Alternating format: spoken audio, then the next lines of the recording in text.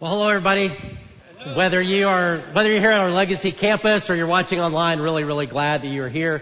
And today we are starting a new series called No Offense. We just saw No Offense, None Taken. In a world like ours where there's a lot of offense given and a lot of offense taken, how can we navigate relationships in a way where we can kind of it's not that there aren't issues to think about, but how do we do that in a way where we kind of chill out a little bit on the being easily offended part, and even when there are hurts and issues, to work through those things in a way in our key relationships, because relationships are hard, in a way that can build connection, not disconnection, when we deal with that. And so that's what this series is about. And today we're talking about a choice that love makes, and therefore that's our ethic. If you're a Jesus follower, and as we're going to see, even if you're not, it's a really good idea, that love is not easily offended. And we're going to see that passage later. It could be translated not easily irritated, not easily angered, not easily offended, but love makes a choice to be not easily offended. Just like the song we just heard, Not Easily Offended. Remember that? And I'm singing because last week at Easter, you guys kind of crushed my dreams a little bit on singing. When I said I could, if I said I could sing like Dane, or one of these worship people that sang, you would say, Dream on, yeah. And so I don't think that's bad, right? I'll do it one more time and clap if you think it's good. Not easily offended. Okay. I got time. I'll work on it. But what does it mean to be not easily offended? And what does it look like to do that choice? And what about things that should offend? All that. So when it says not easily offended, that implies a scale, right? That some people are easily offended and some people are not easily offended. Right? And so there's a possibility of any of that. So I want you to think about that. Think about it on a scale of like 1 to 10. So 1 is somebody who's like unoffendable. Like they're just unoffendable. You're not ever going to offend them. And 10 is somebody who's offended all the time. You breathe wrong. Seems like they're offended. Like they're very, very easily offended. And think about where you are on a scale of 1 to 10. Now, if you're bothered by the question and you're kind of agitated right now, you're a 10. So I'm just trying to make it easy for you. And if you're bold, what you could do later, not now, is ask somebody that you know pretty well what they think you are on a scale of 1 to 10. If you're smart and somebody asks you that, don't answer. Just say, I think you're great. I don't know what number you think, whatever it is, But you'll find out pretty quickly, right, the people who are easily offended. And if some of you are really low on that, like, that you're not easily offended. And if you're in that category, you're like the favorite person in your friendship circle because you're so easy to be around. And people love to be around you and they'll share things with you and they'll feel very free with you and have a more open, full relationship with you.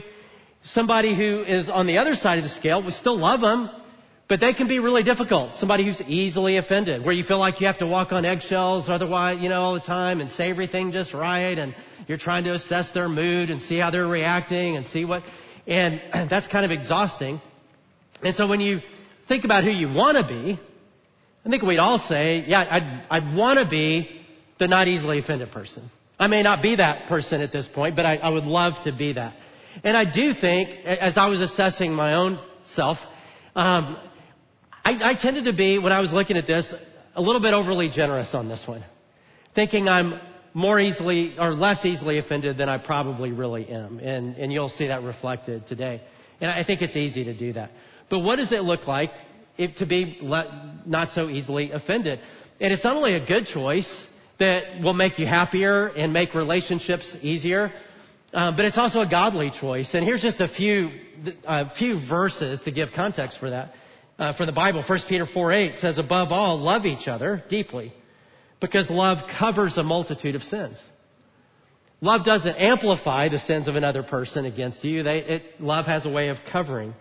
Proverbs 12:16, Solomon said, fools have short fuses and explode all too quickly. The prudent quietly shrug off insults. They're relatively unoffendable. Proverbs 18:11, a person's wisdom yields patience. It is to one's glory to overlook an offense. It's to one's glory to be relatively unoffendable. But what does that really mean? Because should we not be offended by anything? Should we never stand up for ourselves? Should we never have boundaries? Should we never?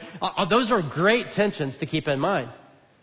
But what would it look like to be relatively unoffendable? And even if we find ourselves, as we go through this process today, there's some things that are like, this is an issue I need to deal with. How would we do that in a way that could not be personal and have a lot of heat to it, but actually be a positive part of taking a relationship forward, at least set it up for that? So the way we're going to do that is we're going to build a biblical filter, primarily around one key passage in the Bible, 1 Corinthians 13, the 4-8, the little love chapter. And we're going to build a 3-stage filter. And the point of that is, next time you get offended, which might be 2 minutes from now in this talk, or it might be on the way home, or it might be in the lobby, or if you're at home, who knows. But that something's going to happen. And you're going to feel yourself wanting to react and feel yourself looking, why did they say that? Why did they do that? Why didn't they say that? Why didn't they do that? Why did they post that? Why did, whatever. Well, you'll be like, you're going to start doing that.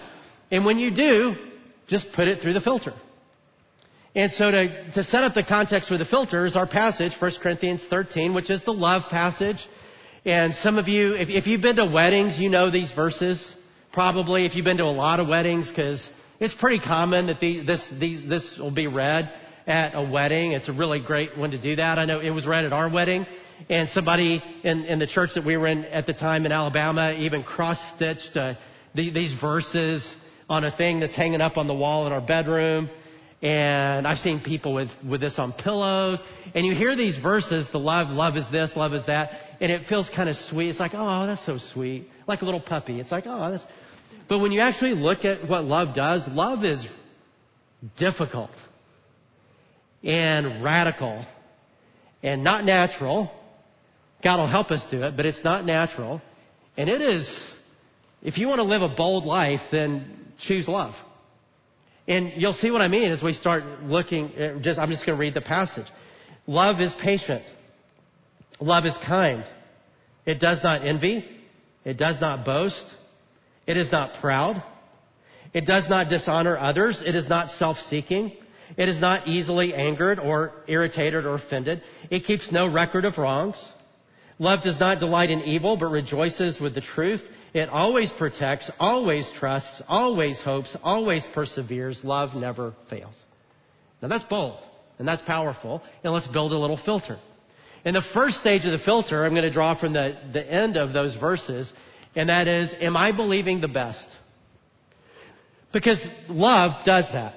When it says love believes all things, hopes all things, trusts all things, another way to say that is love believes the best. And it's easy not to. So when something happens that we don't understand, it's really easy when we don't understand why they would do that or not do that or say that or not say that to assign motives that aren't necessarily the best motives. Why would they do that? Why did they say that? Why didn't they show up? Why didn't they? And we start developing a story in our mind of why. Well, they don't care about anybody else, or they're just that, or they're just that. And it may have nothing to do, probably has nothing to do with reality, because we don't know people's motives. But it's easy to assign motives, and then that becomes our reality. That story, which is actually not a real story, becomes our reality and affects the way we see that person. And love doesn't do that. Love believes the best. It assigns the best of motives, not the worst of motives. Paul talks about this in a passage in 1 Corinthians where he's talking to these friends. I mean, he started this church. These were people he knew. And they were not happy with him. And they were critical of him, and they were assigning motives to him that weren't fair, that weren't true, that didn't correspond with reality. And here's the way Paul talks about it in 1 Corinthians 4. He says, as for me, it matters very little how I might be evaluated by you or by any human authority. I don't even trust my own judgment on this point. My conscience is clear, but that doesn't prove I'm right. It is the Lord himself who will examine me and decide. So don't make judgments about anyone ahead of time before the Lord returns, for he will bring our darkest secrets to light and will reveal our private motives. Then God will give to each one whatever praise is due. What Paul's saying is, when it comes to assigning motives, people's private motives, Paul said, I don't even trust myself to evaluate my own motives. Because it's easy to be self-deceived. He's like, my conscience is clear. I think I'm good, but maybe I'm not. God knows, but I don't know. And that's why he says, therefore, I don't put a lot of stock in what you think, because I don't even put stock in what I think about my own motives. So when we assign negative motives or bad motives to people, it just is going to spiral down instead of spiraling things up. And it's one of the realities in the largest marriage study in history, which is still going on by the Gottman Institute. It's like 50 years in the making so far, where they've looked at thousands and thousands of married couples. And they've divided the married couples into two groups, disasters and masters. So people who master marriage and people who are disasters at marriage. Now, some of the disasters, they get divorced, right? They fall apart. But some of the disasters don't. They just stay together. It's a disaster. It's not a healthy relationship. And then you have really good relationships. So they've looked at these thousands of couples to say, what is the difference? Like, at the core, what do the masters do that the disasters don't? And what they found over 50 years, and it's still corroborating, still saying the same thing, is that it's really two things in really good relationships. It's the presence of kindness and generosity. And that's the difference. You could think, oh, it's that. It's not. It's the presence of kindness and generosity. By generosity, it's having an overly gracious perspective and view of the other person. So much so, it's fun reading some of those, that they had trouble. They find that really close marriages, people have trouble talking about the weaknesses of their spouse because they're just wired not to think that way. They're overly generous as they think about the other person. And that generosity extends to believing the best when something gets a little bit confusing. And you don't know why they would do that or not or whatever. These couples just assign the best motives. And they may have a conversation and talk about it, but until they can, they believe the best in the other person. Let me give a scenario to just make this really practical. So the scenario is an anniversary dinner. And 20th anniversary of this married couple. Since we just talked about marriage, I'll use a married couple. But this works whether you're married or not married, friends or whatever you are. So 20th anniversary, and the guy's really excited about it. And he even plans ahead. And he makes the reservations. He gets there early. He's got flowers on the table. He wants this to be a really special night. He's been looking forward to it. He chooses a really great restaurant like the Mansion on Turtle Creek or whatever. And so you can picture the scene, right? So he's there early waiting for her to come. They've come from two different places. She came from home. He came from somewhere else. And so he's waiting there. And then the time comes, 7 o'clock. Then it's 7:05. And then it's 7:10, 7:15, 7:20. That's when she comes. She's late. So in that 20 minutes, what's going on in him? He starts to assign motives. And I think, she just thinks about herself all the time. She doesn't care how this affects me. I thought, I was so excited about this. Obviously, she's not that excited about our relationship. I feel so uncared for. Whatever, right? All those things are going in his mind, all these motives, okay? So by the time she gets there, he's pretty upset. In the meantime, in that 20 minutes, here's what's actually been happening.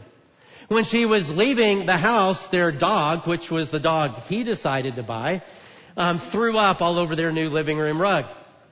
And it was an expensive rug, so she had to spend about 10 minutes cleaning up dog vomit from their rug. And then she gets in the car and goes, and she's had it in her mind all the time, because she wants it to be a special evening too, to stop at this store to buy a gift, something that is extravagant, but it's her 20th anniversary. She just wants him to know how much she loves him. She wants him to feel special. So she goes to buy this gift. There's more people in the store than she anticipated. It takes a little bit longer to buy it. She puts it in her purse because it's not big, it's small. And then she walks into the restaurant. And when she does, all excited about her gift and about the evening, what does she see on the other side of the table? Disdain. Right? He doesn't stand up. He doesn't really say anything except something like, well, it's about time. And there's this tension, which makes her think, what a jerk. I mean, I've been trying to get here, that stupid dog he bought, and I have this gift, and I'm not even going to give him the gift because he doesn't deserve it, and he's such a jerk, he probably wouldn't like it anyway, and so I'm not going to do that. Well, how's that evening going to go? Right? Not great. But think about how it could go if you just believe the best. Like, as he's waiting, he's thinking, man, I know she was excited about this too. I know she wouldn't want me to feel this way. I have no idea what's going on. I'm going to pray for her just that God will help her because she's probably stressed out being late. And God, and help me too because I'm kind of stressed out about it. But she believed the best until you can find, and then it's perfectly good to have the conversation. Like when she comes and you say hi and all that kind of stuff, just say, hey, I just got to say, the late thing is kind of bothering me. And I'm starting to make up stories in my head about why. And that's not fair. And it's probably not true. And so, and honestly, it makes me feel pretty devalued. Makes me feel like you're not as excited as I am. But I don't know. Can we just talk about it? And by the way, if you've been in Ignite, that's BTF, belief. Anybody been in Ignite? If not, go to Ignite when you see it on there. But that's a great conversation to have, right? When you say, so can we just talk about that? And then she could say, oh, I'm so sorry, the dog, and here's this gift, and I wanted it to be in it. And the whole evening would be amazing, right? But it starts spiraling down the minute we start assigning bad motives and not believing the best. And when stuff happens, and it's confusing, and it's a little bit hurtful, and we're tempted to be offended and react, just the first stage of the filter is, am I believing the best? I mean, right now as I'm going down this trail, and I can feel my blood pressure going up, or I'm more agitated, or whatever, am I believing the best? Because that's what love does, and it's a choice. Love chooses to believe the best. Now, a lot of things will end right there. Like, that stage of the filter will clear it out. Like the one we just said. But sometimes, other stuff gets through, right? So here's the next stage of the filter, and it's about self. Stage 2 is, am I being self-seeking? Or, positively, am I choosing humility, which is taking self out of the equation and lifting the other person up? We just read, love is not self-seeking. That's really the essence of love. The opposite of love is not hate. The opposite of love is selfishness. And love says, I'm going to set aside myself for the sake of the other. And therefore, I'm not going to think about my own interests, my own needs. I'm going to elevate the other. Now, if you do that, it's going to be kind of hard to be offended. But it's hard to do that because in our sin nature, we're self-focused. And we're very attuned to our own needs, our own desires, our own wants, our own and one example of that is a group photo. When you look at a group photo, right? So here's a group photo from last week at the Legacy campus. These are the people who were involved in the Easter service from last week. So we do a group photo every year, Easter and Christmas. So this is our Easter one this year. So for me, when I look at the picture, who am I going to look at first? Me, right? And you would do that too. So don't look at me like that. Like you would do the same thing. So when I look for me, guess what?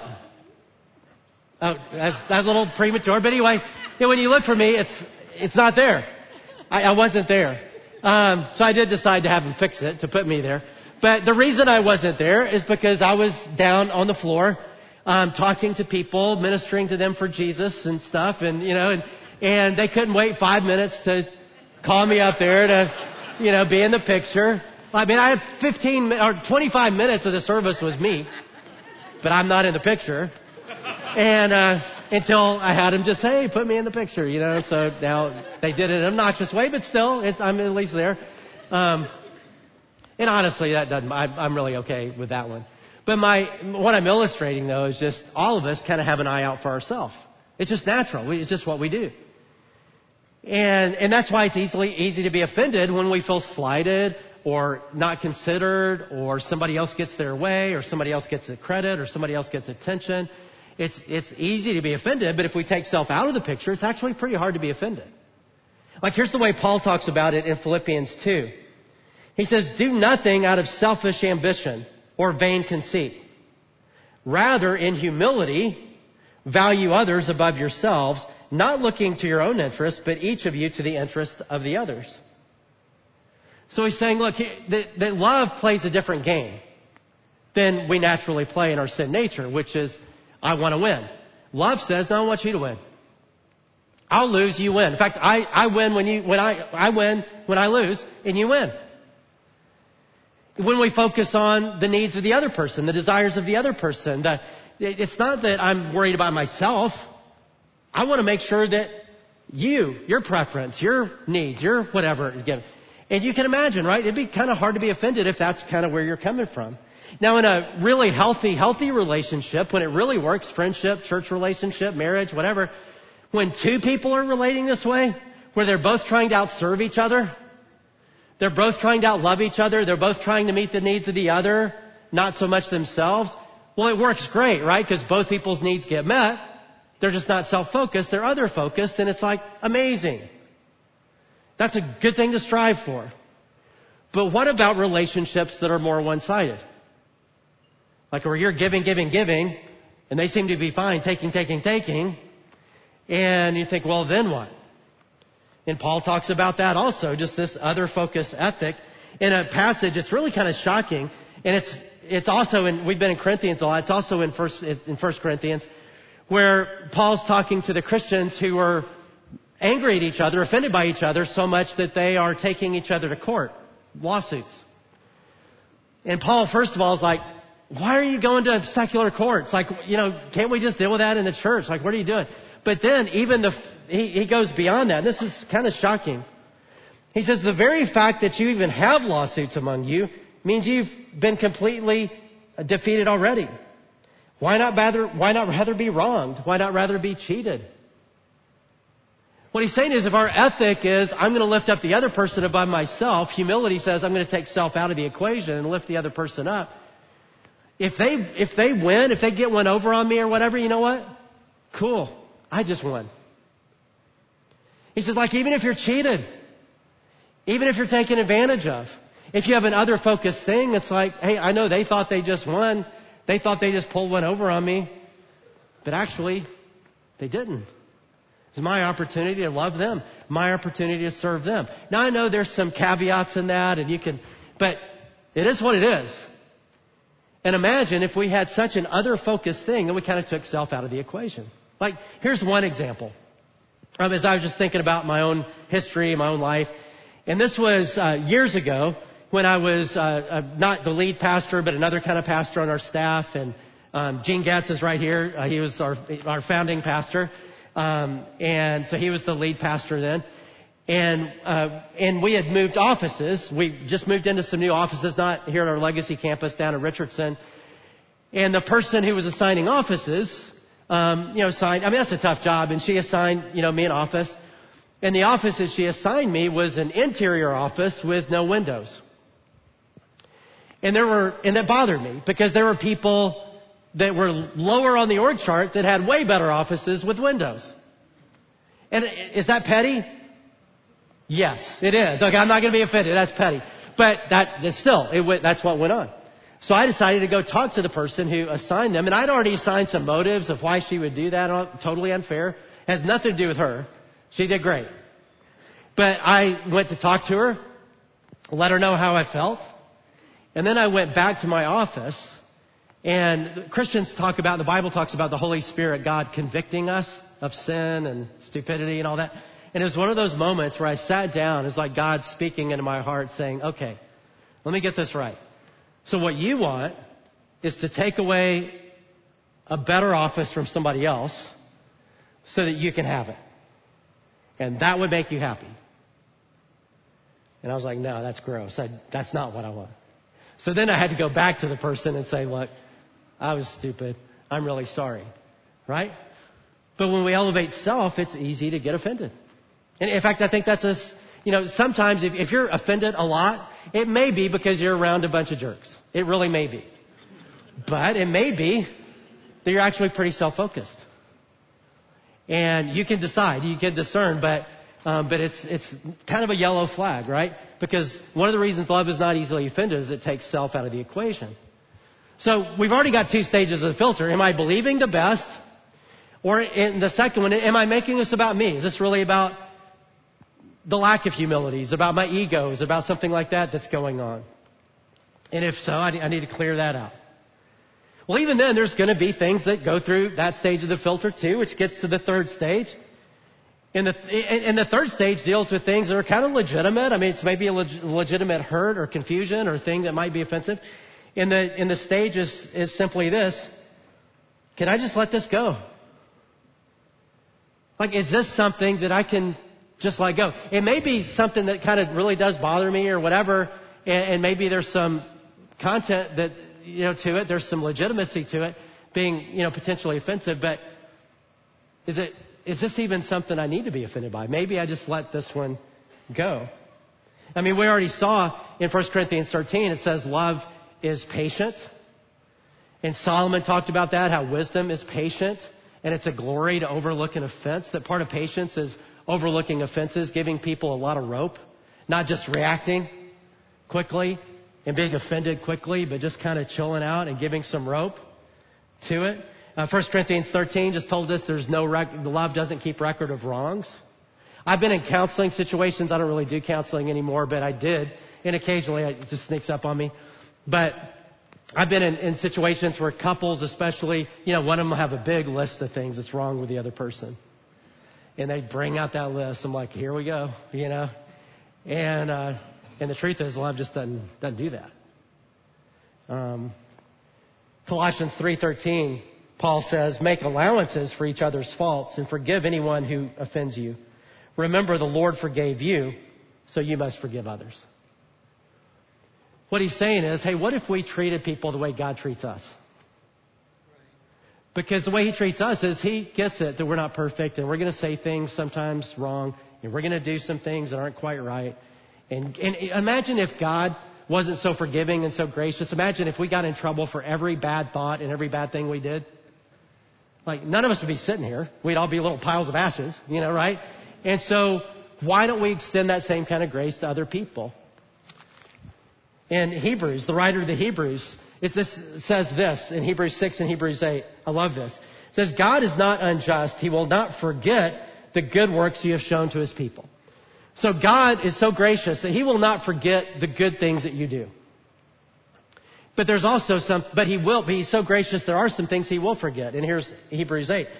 I will forgive their wickedness and I will remember their sins no more. So God kind of does the opposite of what we naturally do. Because what we naturally do when we get bothered by something is that we forget all the good that they've done, the totality of the relationship, as we fixate on the thing that is bothering us. We fixate on the sin. We fixate on the offense. We fixate on what we're upset about. What he says here is God does the opposite. He remembers, never forgets the good that we do. In the totality of our life, he is kind of forgetful about our sin. Which is, again, good thing for us, right?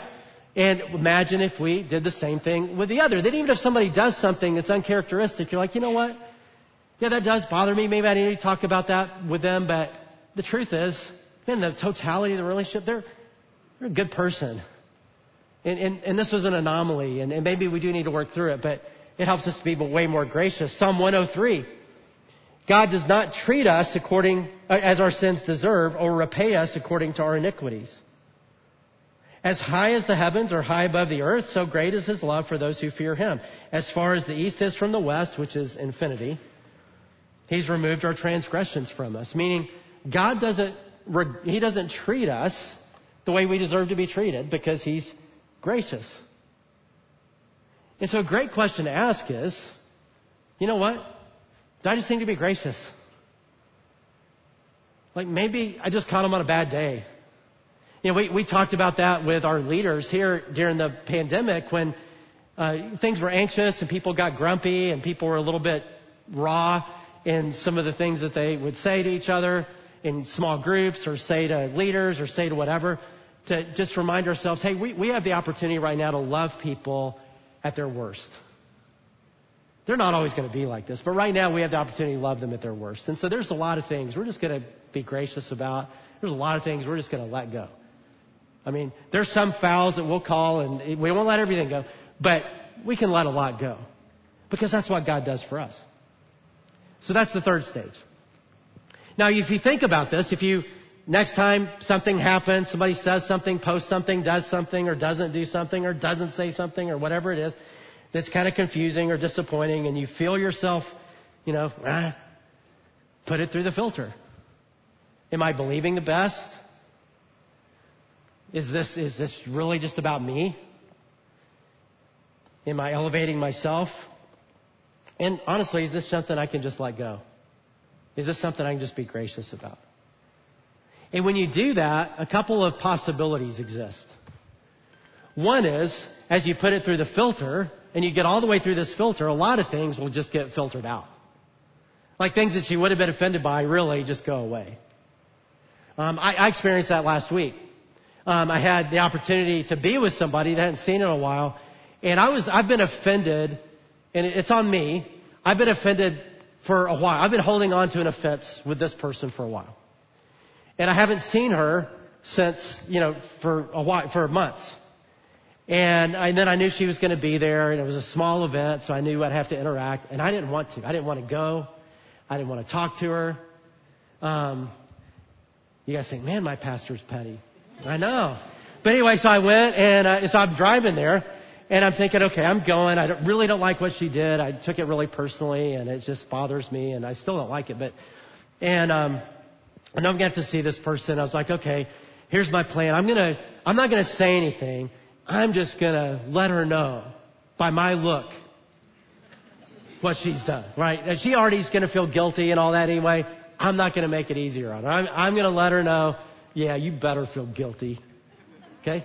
Again, I know I'm discrediting myself here for a lot of people. But, so as you can imagine, that didn't last the whole drive if you're prayerful about it. And I knew I was doing this talk, right? I was preparing this stupid talk that was going to ruin my plan because it was going to be kind of fun to do that, kind of give the look of, I know. And I thought, and now I was kind of looking forward to going all of a sudden, right? Until this thing ruined it. So I thought about, okay, am I believing the best? No, I'm not. I've assigned motives without talking. I have no idea what her motives are. I feel like I know, and I've been locked in for a while, and that's why I've been so offended. And the truth is, that probably has nothing to do with reality. And love would say, you know what, don't do that. Believe the best. And when I did that and started thinking about what good motives might be, I was like, well, that's actually what she did might make a little sense. And then the second thing is this about me being self-seeking. Am I making this about me and elevating me? And that's what's bothering me. And if you are guessing, you're kind of playing along with it. Yes, that certainly is true. I took something personally I really shouldn't have. I made it about me, and it's really not about me. And in fact, when I think about the decision she made, for her, it really is better. It's not better for me, but it really is better for her. And then it kind of shifted. I'm like, you know what, God, I should delight in that. It's better for her. That's a good thing. And then I didn't have to go to stage 3 because it was already gone. Should I just let this one go? And because I've already let it go because it got filtered out. And it was a much different evening as a result of that. And just have a free relationship and full. And it wasn't with all that offense and all that stuff. And totally different deal. Now, so that's one thing, is it can get filtered out. But another possibility is it gets through the filter. And there's still something there. And that's a good thing. That's not necessarily a bad thing. Maybe there is something to work through. There is a hurt to walk through. There is something confusing to talk about. And we're going to talk about in another week in this series, when you have those conversations, hey, when you did this or didn't do this or whatever, I just want you to know that is really confusing to me, or it really hurt me. And we need to talk through that. That's a good thing. That can help if you do it the right way. And that's what we'll talk about, is how to do it the right way that leads to greater connection rather than great disconnection. So we don't have to avoid those kind of conversations. We can actually have those conversations, because sometimes that's the most loving thing to do, is to have those conversations and to And to have, but when you go through this filter, what you'll find is, even when you have that conversation, that all of a sudden it's not so personal anymore. And you don't have this whole narrative in your mind about that's terrible, about like you've cleared that out. You go into it much more open, much less heated, and you can just have a loving conversation, speak the truth in love. Ephesians said you can just have this conversation without all the stuff that makes those conversations so difficult. So I encourage us all to practice this week. Maybe even this weekend, something happens. Just go through the filter. Am I believing the best? Am I making this about me? Is it self-seeking? Is this something I can just let go? And if not, I mean, you may get down, okay, God, maybe we do need to have a conversation. Help me do that well. And come in a couple of weeks and that's what we'll be talking about. And I want to go to God with this stuff because I think a lot of us are holding on to things that we've been offended by, just like I was with this person. And that was impacting me in ways that not good. And it certainly impacted our relationship because I was avoiding this person and again, like we talk about the totality of relationship and the totality of our relationship, she's amazing. And God remember the good that we do. He remembers the totality of relationship. I was focused on that one thing and saying, I don't even want a relationship, which is not cool. So what would it look like with whatever you have to take it through the filter, think of an offense, and we're going to bring it to God right now and ask Him also to help us be like Him, because He is, if you're going to put Him on the scale, He's a 1. He is more gracious than we can imagine. And some of you think God's a 10 because that's what you've been exposed to. That God is offended all the time and He hates you and He's angry at you and He looks at you with disdain, and He doesn't. God is the most gracious, loving being on the planet. He hates sin. Sin is terrible. It does terrible things to us. If He doesn't hate you, not offended by you, He loves you.